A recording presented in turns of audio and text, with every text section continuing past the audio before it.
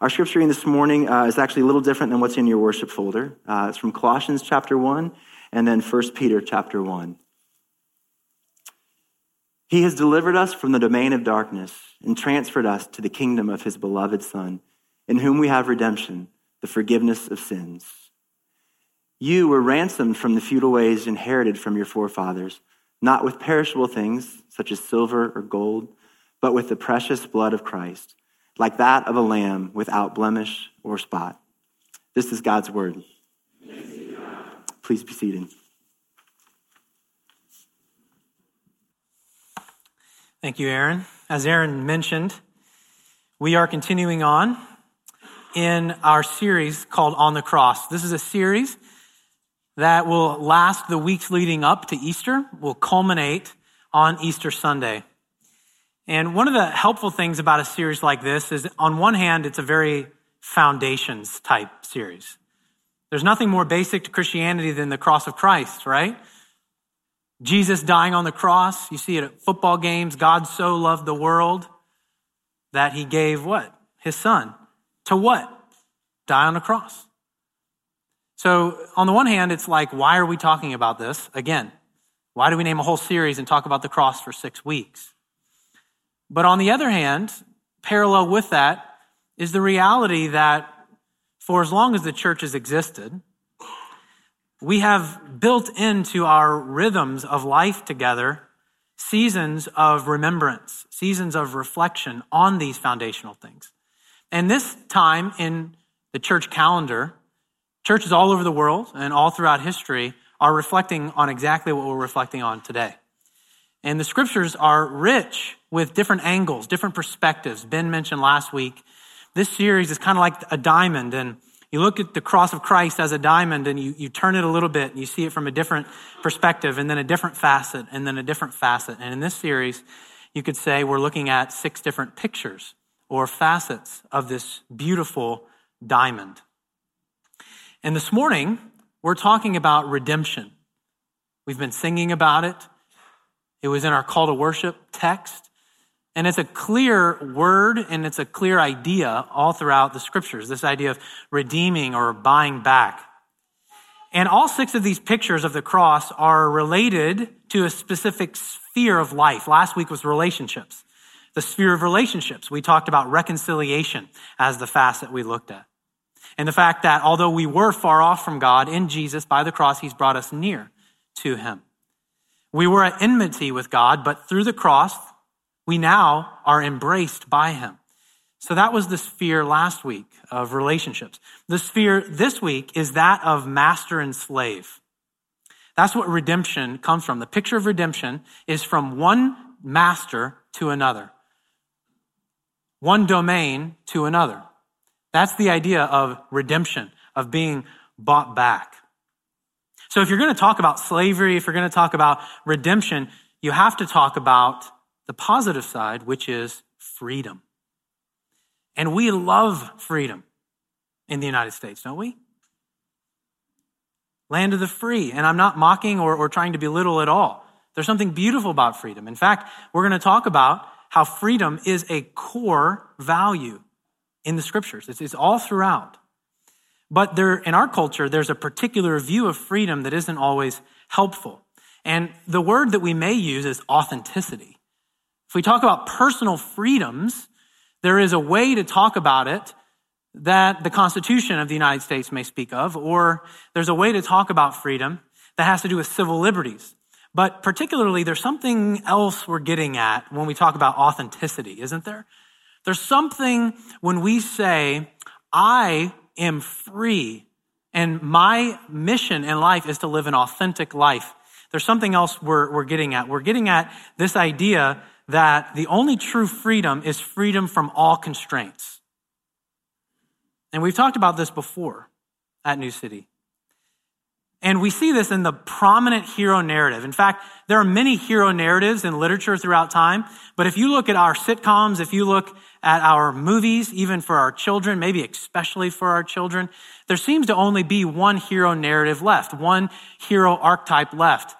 And that is Elsa and Moana and a growing natural bent of you and me. And that is this. We see the predominant hero narrative in pop culture is when the individual looks inside and finds out who they are.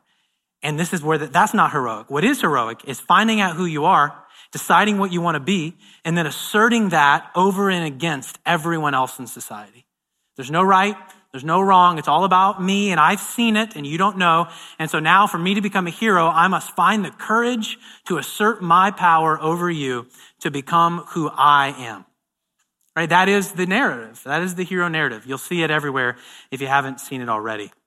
And as Christians, we shouldn't be, well, in one sense, we should be concerned about this, but in another sense, we should be able to look and see some value in it as well, at least in this respect, that freedom, authenticity is a central theme in the Bible as well.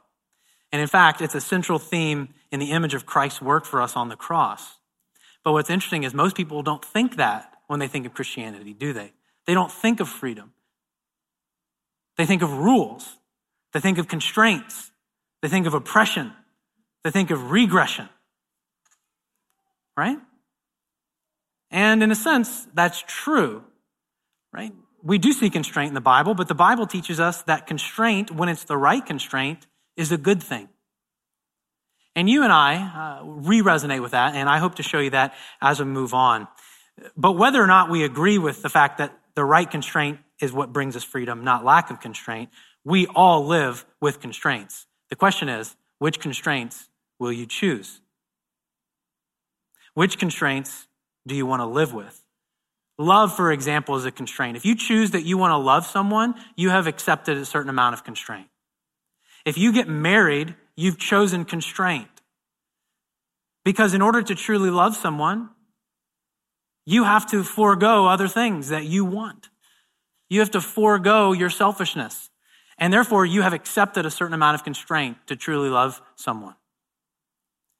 And you know what's interesting, although we don't have time to get into it, is if authenticity is the king of our culture, then love has to be the queen, right? Those are two core values in our culture. And so we all accept sacrifice, but if we live with the proper constraints, it will lead to freedom. But if we live with the improper constraints, it will lead to bondage. And this is exactly the way the Bible talks about our need for redemption.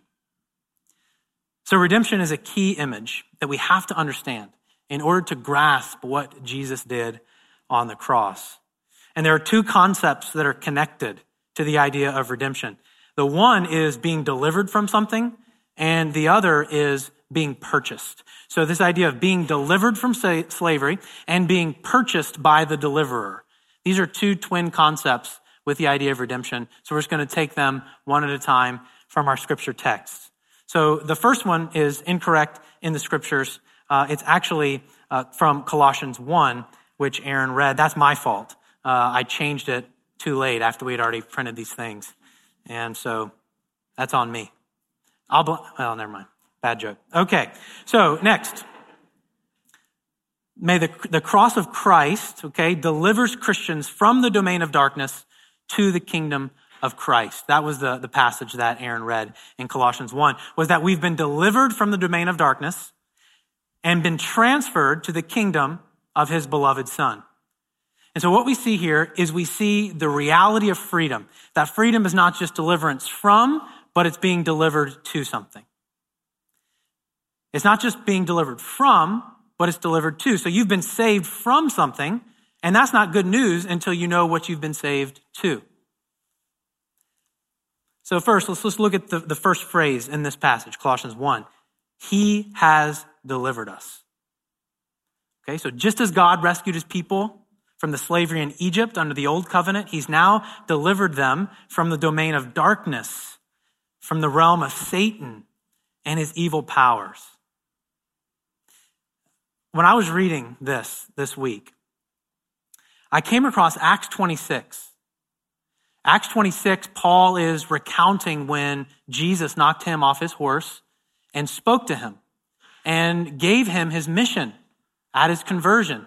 And these are the words of Jesus. This is how Jesus described Paul's ministry of proclaiming the gospel. He says, I'm sending you to the Gentiles to open their eyes so that they may turn from darkness to light and from the power of Satan to God. So you see, this idea of being transferred from one kingdom to another is being not transferred from one kingdom to autonomy, but it's from one kingdom to another kingdom. Do you see this? If we understand only freedom to be being delivered from, then we sort of maybe believe that if God saves us, if God delivers us, he then saves us to do me, to be me. But the Bible nowhere ever talks about deliverance that way. The Bible nowhere ever talks about being redeemed, being bought so that you can just be yourself. It says that you're being delivered from darkness to light, from one kingdom to another.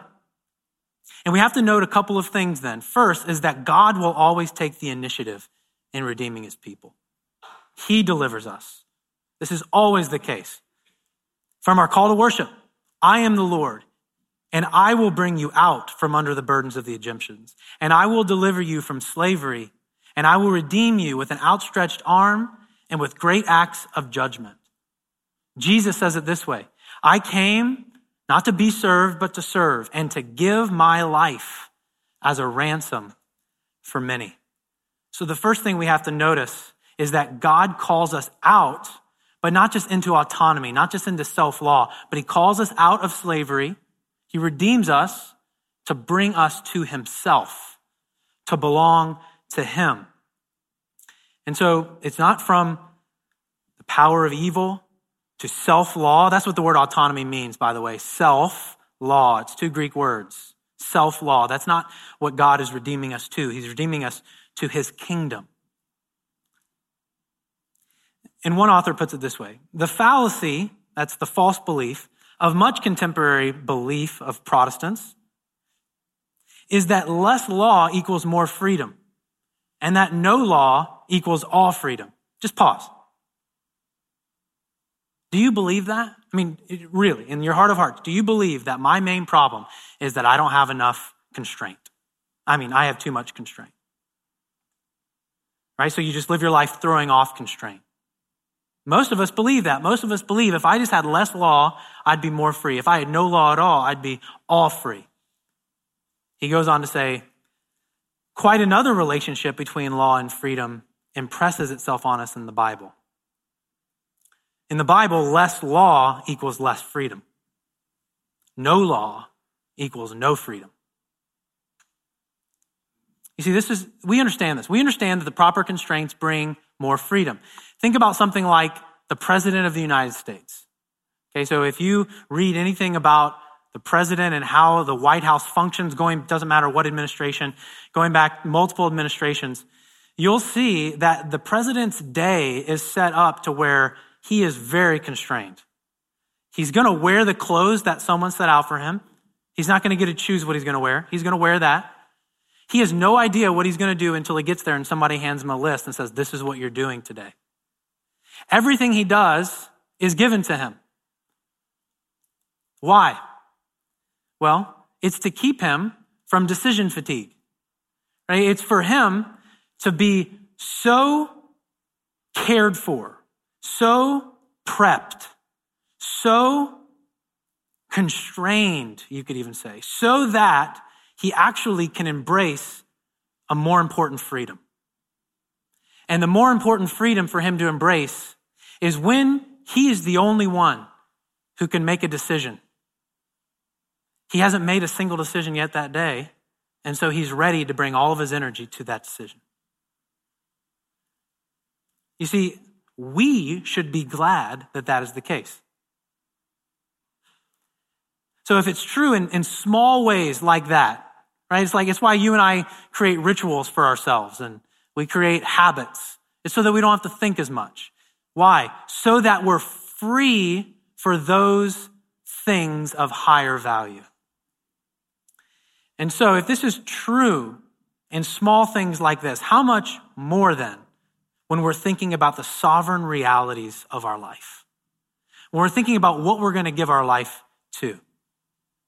right? Human beings were created to belong to God and to rule and reign in his name. But here's the good news, is that when we submit to him, he provides for us and he protects us, which means we don't have to give our thought to the smaller things of, well, who's going to provide for me? Who's going to protect me? He is. When you belong to him, he will provide for you. When you belong to him, he will protect you.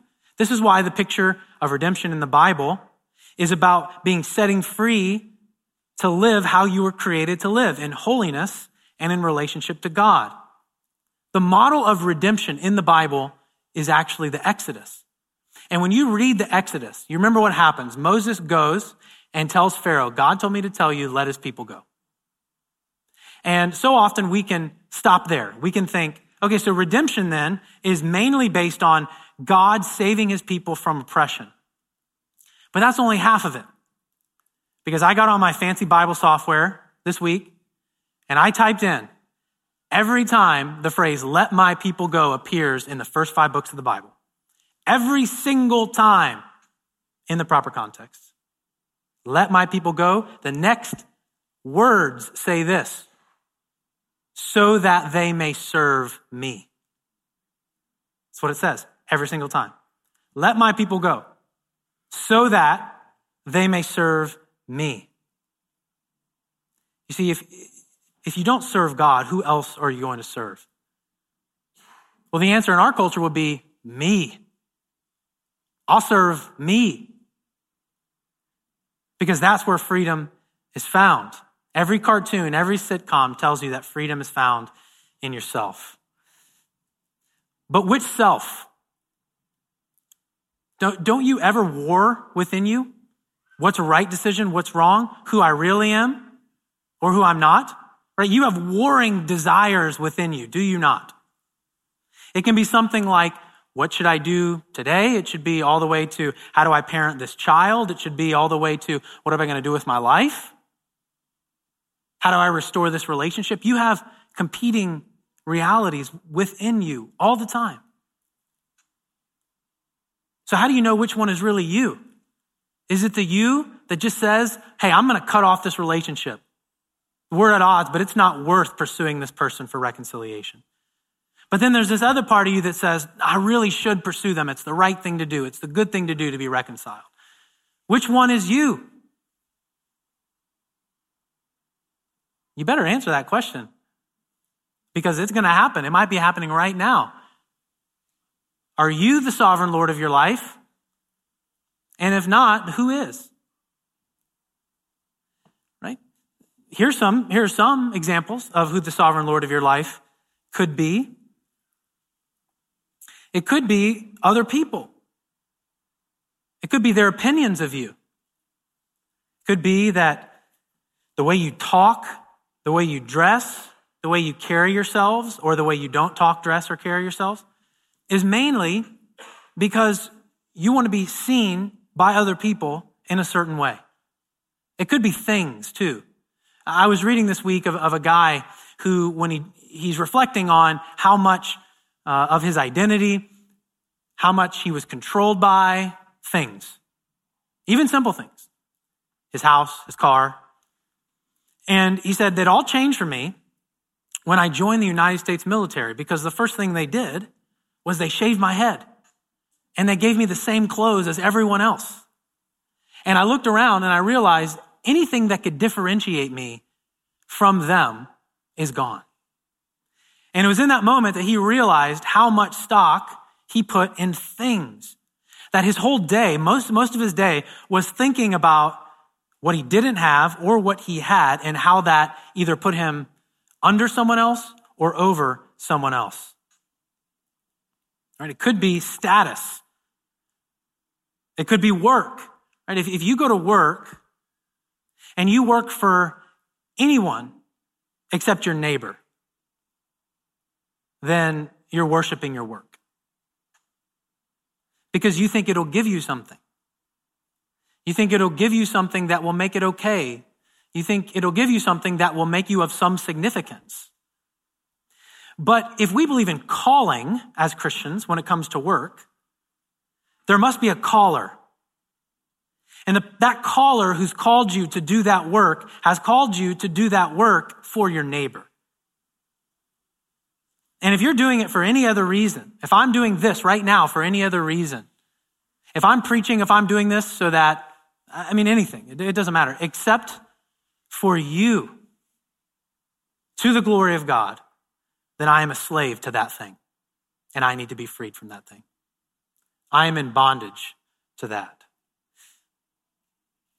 And so these are examples that exist actually in the kingdom of darkness and the kingdom of light. Both in darkness and in light, but the way that status and things and relationships operate in your life, depending on what kingdom you're in, they'll operate drastically differently, won't they?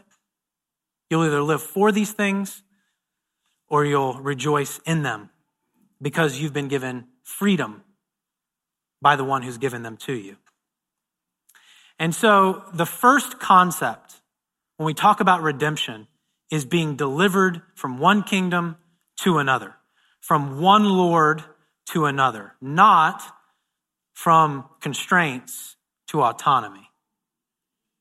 And the second concept, and the final one for today, when we talk about redemption, is we have to talk about the idea of ransom or purchasing or cost.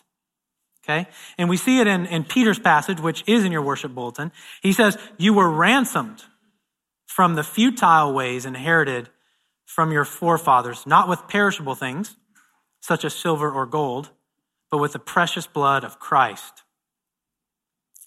And so then, the way I'll say this is the cross ransoms Christians from their slavery to futility to great significance. I was talking with one of my kids this week about what does the word precious mean. They were listening to a song and they heard the words precious blood. And they said, what does precious mean? And it's actually not as easy to describe as you might think. So it made me pause and think about it.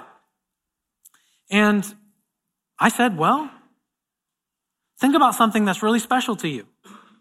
Think about something that would be really, really hard for you to give up, to give to someone else. That thing is precious to you. And then I pointed them to this verse. I said, Jesus was really precious to his Father, just like you're really precious to me. But the Father wanted to be with us, so he gave Jesus, his precious Son, to purchase us. And then we begin to have this conversation about what that means regarding God's love for us. That God would purchase us, not with silver or gold, but with the precious blood of his Son. The immediate context of this word ransom to everyone who would have been reading this in this audience was the freedom of a slave. It would have been the immediate context. To ransom someone would have been to buy a slave for yourself. Okay? So in this passage, the concept of transfer of ownership then becomes explicit. The idea of ransom denotes cost, purchasing, buying, a changing of owners. So this stress of new ownership and the costly act on the part of the new owner is given to us so that we know we are now legitimately and contractually belonging to another. So this is why I'm laboring this. This is why I'm using these technical words. It's because whenever you feel condemnation because of your sin, you have to realize that if you're in Christ, you have been purchased by his blood, and therefore you are no longer a slave to sin. You are a slave to righteousness because you now have a new owner. So when we hear the word redemption, we have to realize it's not just being delivered from these horrible influences in our life and the power of sin. It is those things. But also you now have been transferred to another Lord, another king. And this old king, this old Lord called sin is going to keep hounding you, It's going to keep pursuing you. It's going to keep condemning you. It's going to keep telling you how dirty you are. It's going to keep telling you how unworthy you are. And one thing that Lord is not going to do is remind you that you no longer have to listen to that. The one thing that Lord is not going to do is tell you that Jesus' blood has purchased you and you now belong to another. But you need to hear me say that what this verse is telling you, what the doctrine of redemption tells you, is that you have a new owner. You now belong to God. Paul talks about this in the same way too. He says, you were bought with a price. Do not become slaves of men. You were bought with a price. Same thing Peter is saying. You were purchased. So all over the place, it's clear that Christ is our Redeemer who purchased us with his death, and we therefore belong to him, and he is our new master. One commentator captures the significance of this in its first century social context by saying this, quote, the price brings the believer into Christ's own possession as his or her Lord, who then takes over responsibility and care for the purchased one. I want to stop there for a second. Some of us, when we think about, it may even sound so repressive to say we've gone from being a slave to sin to a slave to righteousness, because we think, why is that good news? I'm still a slave. And it's because of this right here. It's that there are certain types of masters who will purchase you, who will own you, who will use you, who will promise you good things, and then they'll discard you. There are masters like status and like the opinion of others and like things that you will give yourself to, you will submit to, you will bow down to. And at first it'll work. And then you'll give more of yourself and get less from them. And you'll give more of yourself and get even less from those things. Until finally, you give everything and you get nothing in return. But if Jesus is your master, what the Bible teaches us is that now we belong to Christ. And so therefore he provides for us. He cares for us and requires that we submit to him. And yet when we do, we find true freedom. So the quote goes on, the Christian belongs to Christ, not to himself or to herself. This is status and honor. For in the first century, a slave represents his or her Lord. And it is freedom for the believer when they are placed in the hands of the Lord Jesus.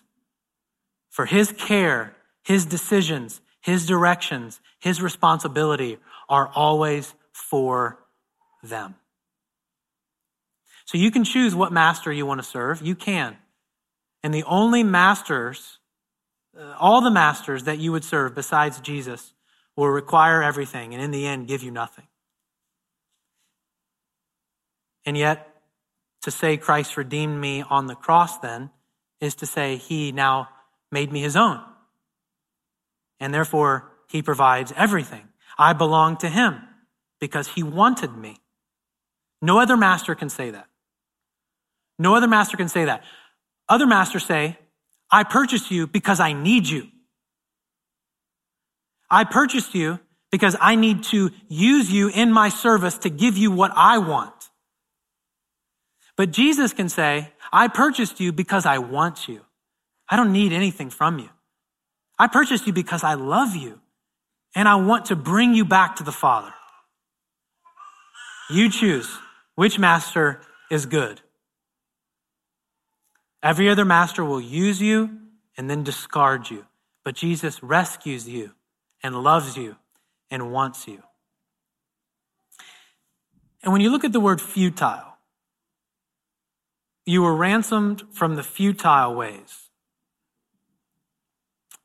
The word futile oftentimes is translated as worthless. And the word worthless is defined as having no real value or use. And so Jesus, the one of infinite worth, gave his life to save us from being worthless.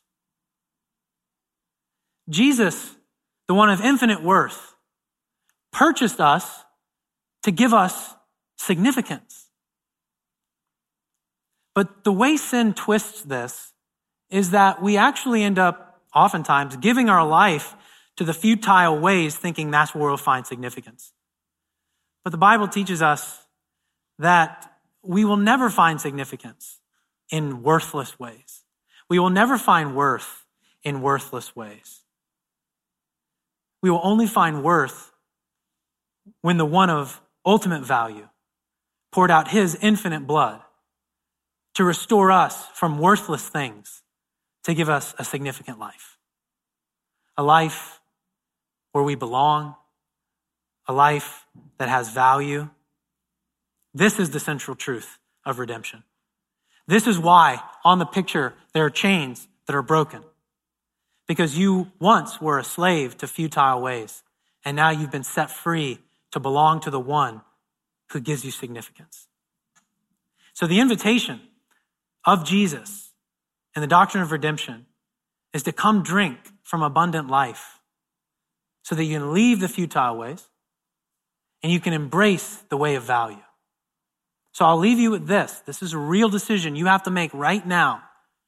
And that is, choose right now who you will serve. Let's pray.